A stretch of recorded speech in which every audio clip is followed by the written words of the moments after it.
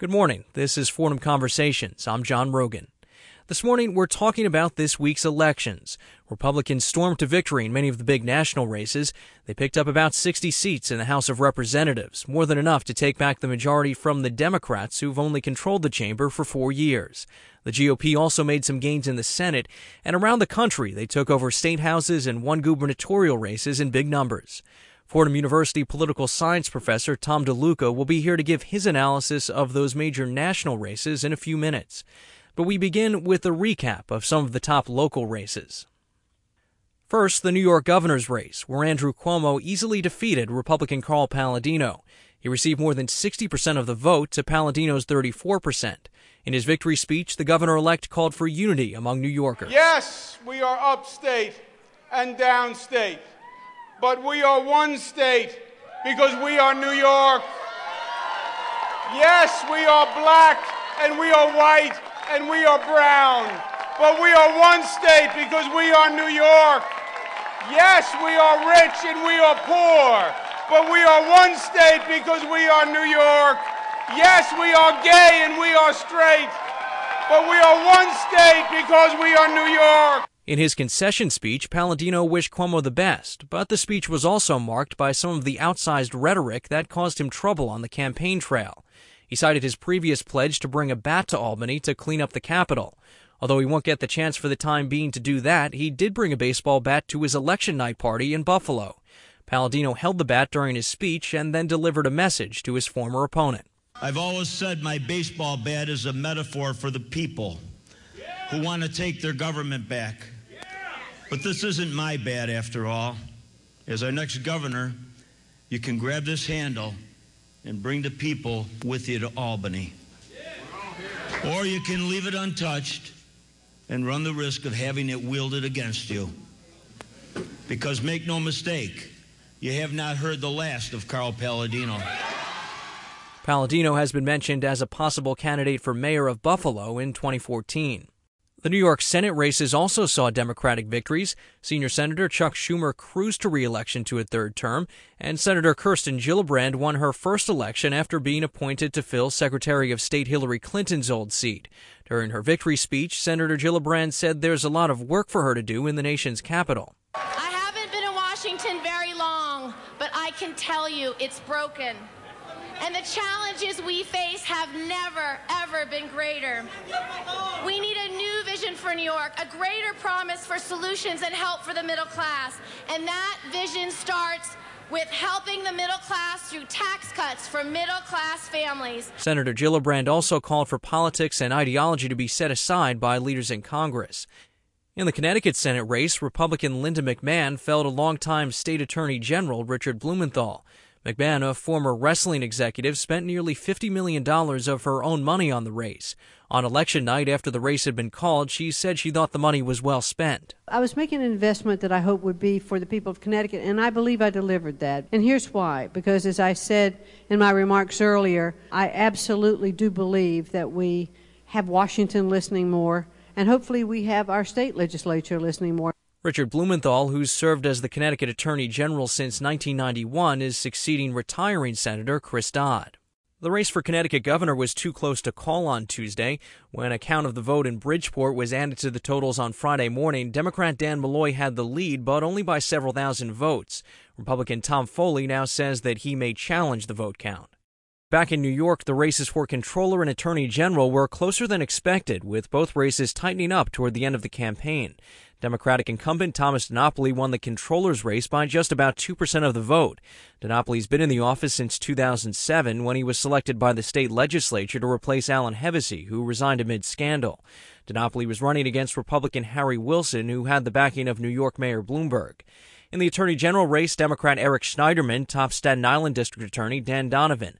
Schneiderman becomes New York's top lawyer after serving in the state Senate for more than a decade. Voters in New York City decided to restore term limits to 2 terms. About 3/4 of voters supported a ballot initiative calling for the restoration of the old limits. Mayor Bloomberg pushed for the city council to increase the limit back in 2008 so he could run for a 3rd term. But this year, the mayor said he supported the plan to restore the old law. He said he only supported the original change because the city needed his leadership to weather the financial crisis. Most of the members of New York's congressional delegation won re-election on Tuesday, including embattled Harlem Congressman Charles Rangel. The Democrat is facing ethics charges when he returns to Washington, but he still managed to defeat opponent Michael Faulkner with about 80% of the vote. Faulkner is a former New York Jet and a pastor. He said that he'd consider running again, but for now the 80-year-old Rangel will return to Congress for a 21st term. But New York wasn't completely untouched by the Republican surge. Some Democrats in traditionally Republican districts who had won election during the major Democratic influxes of 2006 and 2008 lost their seats on Tuesday. The district that covers Staten Island fell back into Republican hands. Michael McMahon had only won the seat in 2008. He lost to Republican Michael Grimm, a former FBI agent and Marine who was a first-time candidate. And in New York's 19th congressional district, which covers Putnam County and parts of Dutchess, Orange, Rockland, and Westchester counties, Republican Nan Hayworth topped Democrat John Hall. Hall won the seat in 2006. Hayworth is a doctor who benefited from one of the better-funded congressional races in the country. And in the 20th Congressional District, which is in eastern New York and was represented by Kirsten Gillibrand before her appointment to the Senate, Democrat Scott Murphy lost to Republican Christopher Gibson. Murphy didn't hold the seat for long. He had been elected in a special election in March of last year. Gibson won on Tuesday by about 10 points. The election returns control of the district to Republicans who had held the seat from the 1970s to 2006 when Gillibrand, a moderate Democrat, took the seat. This is Fordham Conversations. I'm John Rogan. And now for a look at the national political scene in the wake of Tuesday's big Republican wave. I'm joined by Fordham University political science professor Tom DeLuca. Professor DeLuca is the author or co-author of 4 books on American politics, and he's also the host of the Democracy Hour, which airs every Tuesday evening at 6 p.m. on TalkingAlternative.com. Professor DeLuca, thanks for being here this morning. It's my pleasure, John. This election obviously marked a dramatic shift toward the Republicans, especially in the House. They won more seats there than a lot of experts expected them to. But interestingly, the election's not necessarily being viewed as an endorsement of Republican policies. Marco Rubio, he's the Republican Tea Party candidate who won the Senate race down in Florida. He made that point on election night. Here's what he said. We make a grave mistake if we believe that tonight these results are somehow an embrace of the Republican Party. What they are is a second chance. A second chance for Republicans to be what they said they were going to be not so long ago. So it seems like this election was more about frustration with the way Democrats have governed. Was this an unearned victory, so to say, for the Republicans? In a sense, it was an unearned victory in the sense that many people felt that they were very frustrated with the government, but really very frustrated with the fact that things didn't seem to change in spite of the change that was promised. And really much of it comes back to the idea that the economy really hasn't improved dramatically since 2008. And I think that really, in the end, is what hurt the Democrats. And what mistakes do you think the Democrats made? Do you think they should have spent more time talking about jobs and things like that? Well, yes, they should have spent more time talking about jobs and doing something about jobs. But I think they made a deeper mistake, which in retrospect was fatal, by not separating themselves clearly from the President Bush's TARP program, the Targeted Asset Relief Program, that was the bailout of the financial institutions.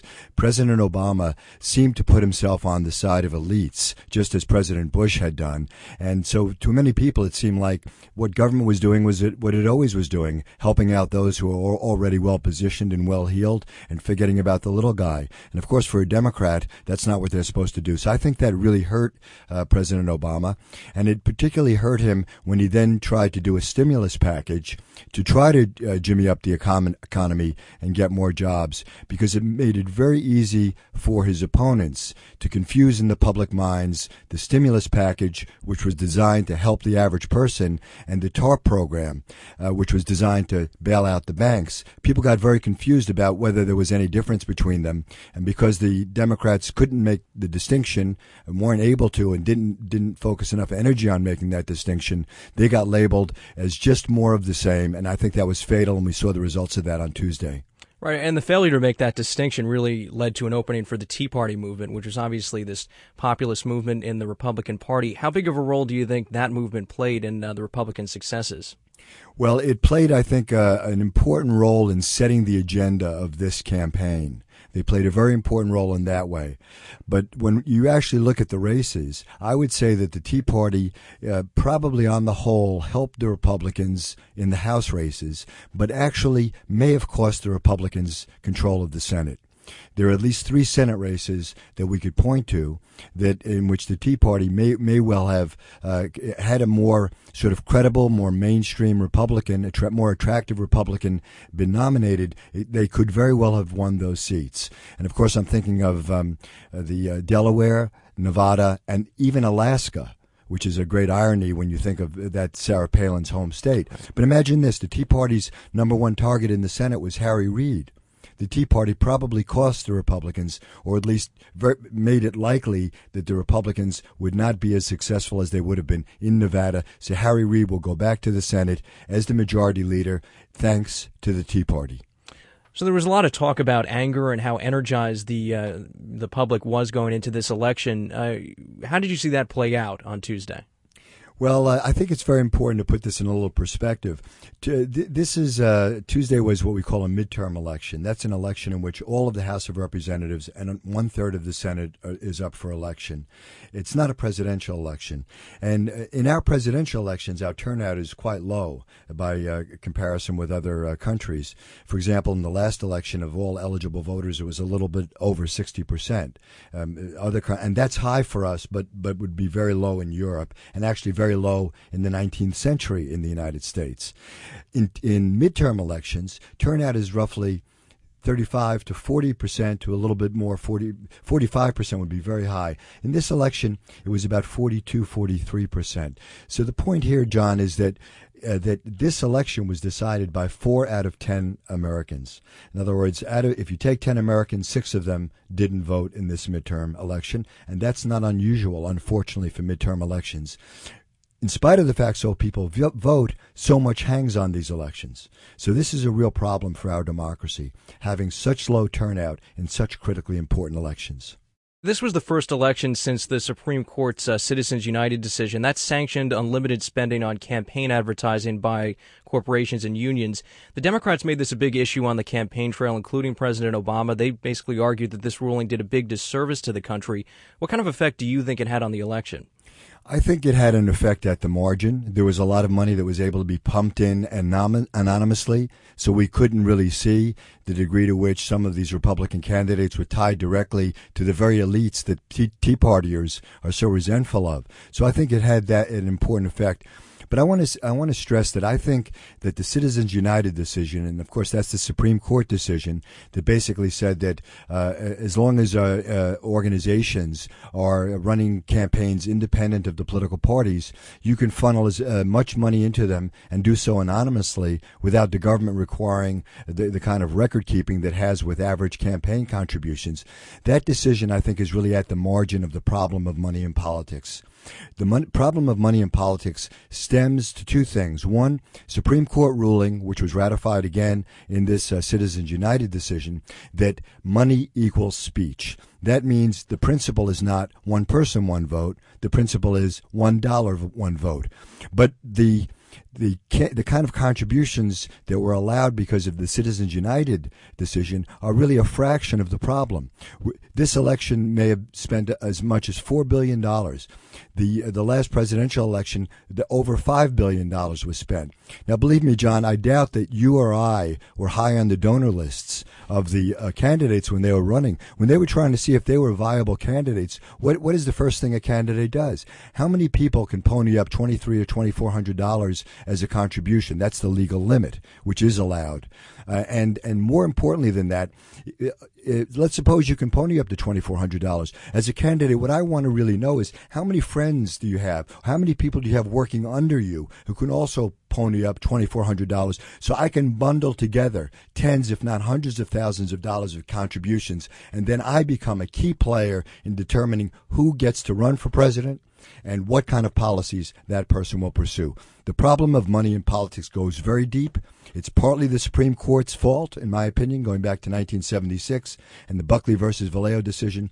But there's a lack of political will in the American Congress Here in New York State, we have even worse campaign finance laws than we have nationally. There's a lack of political will to get the job done. There are good organizations out there trying to develop fair elections where you would allow small contributions, and then the government would match those small contributions as a way to build up a political war chest. The difference between fair elections and the kind of unfair elections we have is, in fair elections, the amount of money that you get would be proportionate to the number of people who support you. Right now, it's proportionate to the number of well-heeled people that support you. That's undemocratic. It's unfair. It should be changed. Continuing on this topic of money in politics, there were some high-profile losses on Tuesday for some very wealthy self-funding candidates. In Connecticut, wrestling executive Linda McMahon spent close to $50 million in the Senate race there. And in California, Meg Whitman, she was running for governor there. She broke the record for self-funded candidate spending in U.S. history. She invested about $150 million in her race. They both vastly outspent their opponents, and they lost.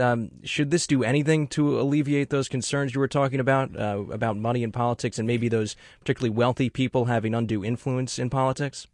John, that's an excellent question, and the answer is no. And the answer is no because they may have lost, but they bought themselves into the game. They won their primaries. They got to run as credible candidates. They were taken seriously, not just by their state media, but by the national media. In other words, money does not guarantee that you'll win an election. Although Michael Bloomberg spent $270 million over 3 mayoral campaigns and did win those elections. But what money does guarantee you is that you will be taken seriously, that you'll have a real shot at it. Now, whether you succeed or not, then somewhat depends on you. Those candidates proved to be weak candidates. But if they were weak candidates, how did they get their party's nominations? The answer is money. Well, and I should point out that $150 million that Whitman spent, that was across the primary and the general election, so it clearly did give her advantage in the primary. But what would you say about those elections where you do, because you are seeing a lot more wealthy candidates, trying to get elected office now? Did they have the biggest advantage when they're running against someone who's relatively unknown? Because in both these California and Connecticut races, they were running against candidates who the people of the states knew pretty well. Are they at a disadvantage in those races? Well, certainly if somebody is known and they're liked, as the case of a Blumenthal in Connecticut, it makes it harder for anybody to run against you. So if you don't have that kind of money, you're really going to be in trouble, right? That money puts you into the game. It doesn't guarantee you'll win, but the real question is, would Linda McMahon have been in the game at all if she didn't have that kind of money? And I think the answer is no. I'm John Rogan on 90.7 WFUV, speaking with Fordham University political science professor Tom DeLuca about this week's elections. Coming up, we'll talk about what the next 2 years in Washington will look like now that the Republicans have gained more power. Stay with us. More Fordham Conversations is ahead. 26.2 miles. That's the distance some 40,000 participants will run tomorrow during the New York City Marathon. Hi, I'm George Boldarchy. Runners will test their strength and willpower as they make their way through all 5 boroughs, starting on Staten Island and crossing the finish line at Central Park. Coming up on this morning Cityscape, we'll talk to some of those runners. That's Cityscape this morning at 7:30, right here on 90.7 FM and WFUV.org.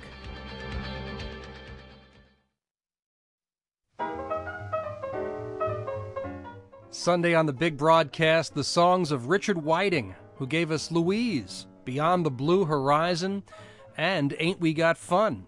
We'll have the hot cornet of Muggsy Spanier and the Kansas City Orchestra that launched the career of Count Basie. The big broadcast, Sunday night at 8 on 90.7 FM and WFUV.org. I'm John Rogan. This is Fordham Conversations. Fordham political science professor Tom DeLuca is my guest this morning. And now let's look ahead to the next 2 years. There are a lot of very conservative Republicans heading to Washington. People like South Carolina Senator Jim DeMint and Texas Congressman Ron Paul. They're not such ideological minorities anymore. These more conservative members of Congress will likely have significant influence now. What kind of impact do you think it's going to have? Well, I think the Republican Party is going to have to make a decision. And by the way, when I say the Republican Party, we have to be a little bit careful because many Republicans realize that the Tea Party may have cost them the Senate. And they're not happy about that. And they know that Sarah Palin played a role in that. So there's a potential split in the Republican Party. Whether that will come to the fore remains to be seen. But the Republican Party, to the extent it can pull itself together and hold itself together, and I think at least for the immediate term they will in the House under the leadership of John Boehner, is going to have to decide, are they going to continue the strategy that they started in 2008 as soon as the returns were in, that they were going to oppose everything that the Democrats proposed, or are they going to try to work with the Democrats? And now there's two considerations. One is, what do you do that's in the political self-interest of the Republican Party? And the second consideration is, what do you do that's in the interest of the American people? And they're going to have to make that very, very tough choice. We know what they did from 2008 until Tuesday. Now it remains to be seen what they'll do moving forward. Well, it does remain to be seen, but Senate Minority Leader Mitch McConnell, he's already said that his top priority for the next 2 years is making President Obama a one-term president. Yes, certainly that's going to be at the very top of their list.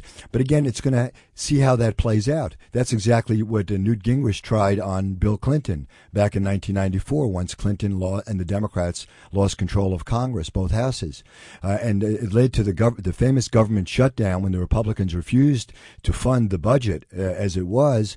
And that came back to haunt the Republicans, not Bill Clinton. If anything, that made Bill Clinton a two-term president. Let's move on to President Obama and what he needs to do to hold on to the White House. He spoke on Wednesday, the day after the election, and said that working with the Republicans over the next 2 years is going to be essential. Let's listen to some of what he said.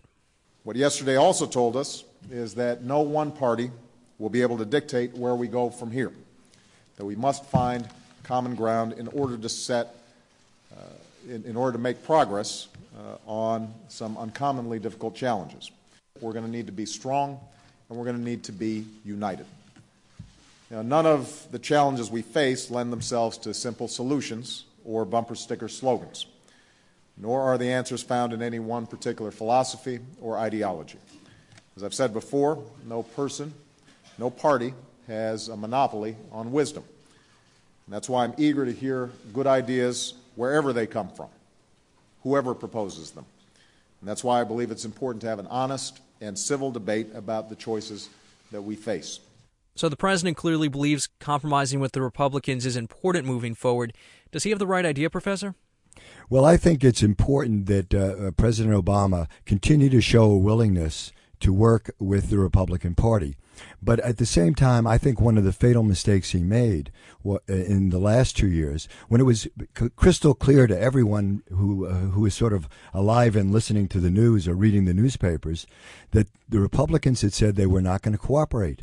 And then to endlessly deliberate and endlessly go over and over and hold meetings and delay and demoralize his own core supporters, for example, over the health care plan, instead of moving ahead aggressively and vigorously. Yes, compromise. Yes, make agreements. Of course, talk to the other side.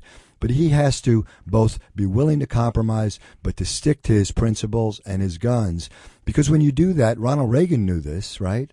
When you stick to your principles and your guns, people will respect you for that, even if you don't have the kind of short-term political successes that politicians too often seek. So my advice, if President Obama's listening to your show today, John, my advice to him is, yes, of course, compromise. Yes, try to move to post-partisan politics.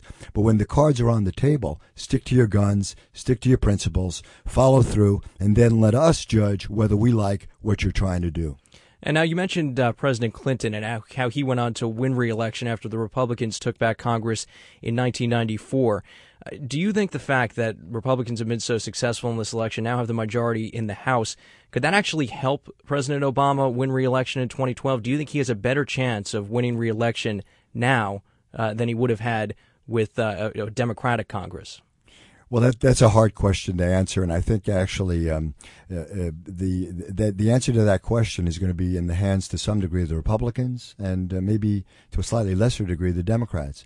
If the Republicans are A, obstructionist, and B, appear to the American people as being obstructionist. In other words, if they can't finesse it so that, as they were very good this last time, saying no as a way to build political support. But that doesn't always build political support, as Newt Gingrich found out back in 94, 95, 96. So if they're not capable of doing that, then I think it will actually help President Obama.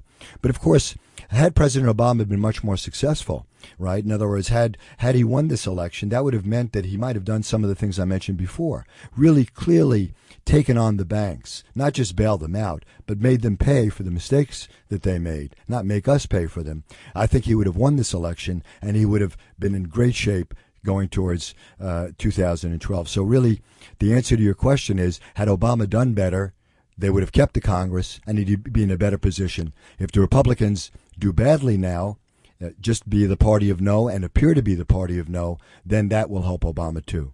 And looking towards that 2012 race, on the Republican side, there's been a lot of talk about Sarah Palin as a serious contender for the Republican nomination.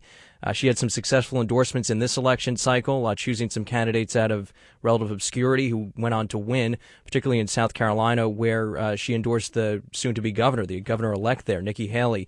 There was also a New York Magazine article recently where John Heilemann laid out the case for why it's very possible that she could win the nomination and then the presidency. What do you think about her chances? Well, I think she's got a lot of support. There's no question about that in the Republican Party, and arguably to some degree in the nation. Although her unfavorable ratings are higher than her favorable ratings, so she's got a long way to go to actually become elected president.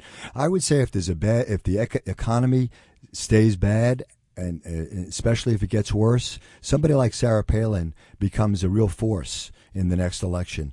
If things stay more or less the way they are, or especially if they get a little bit better, I think if she runs for president, then the Republican Party are going to have a battle royal among themselves. And really, depending on how that plays out, will determine whether someone like Sarah Palin can emerge as a viable candidate.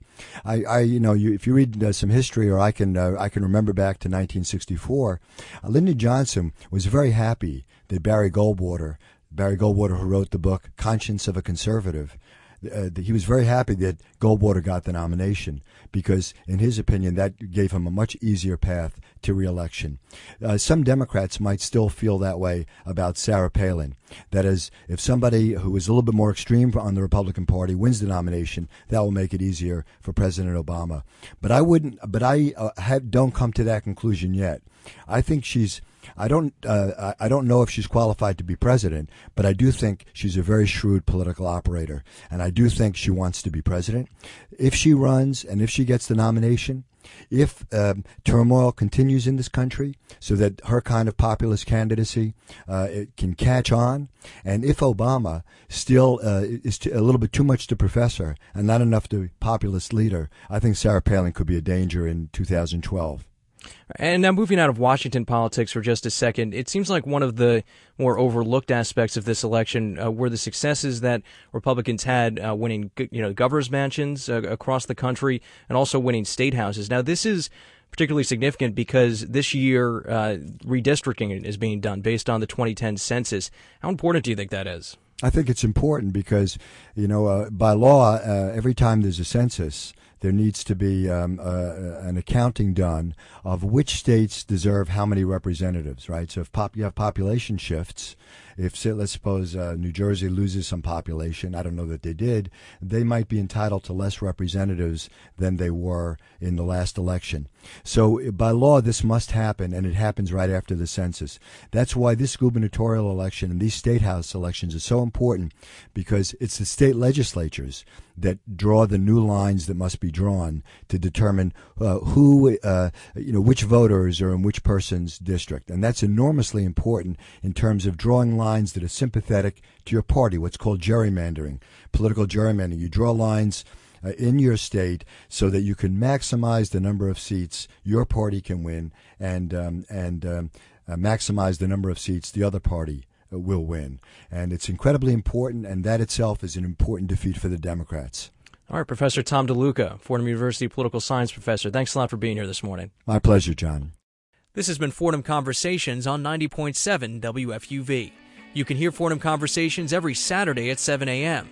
You can also friend us on Facebook, follow us on Twitter, and catch up with past shows with our weekly podcast. Stay with us. George Bodarky and Cityscape are next on WFUV. For Fordham Conversations, I'm John Rogan.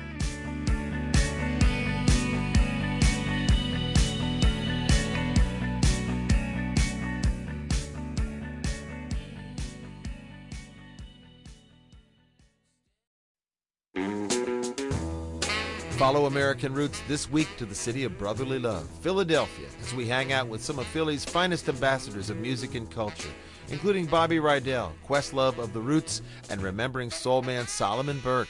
Plus music to get you dancing the Strand and twisting the night away. I'm Nick Spitzer. Join me for American Roots from American Public Media. Sunday at 6, followed by Rich Conady and The Big Broadcast on WFUV.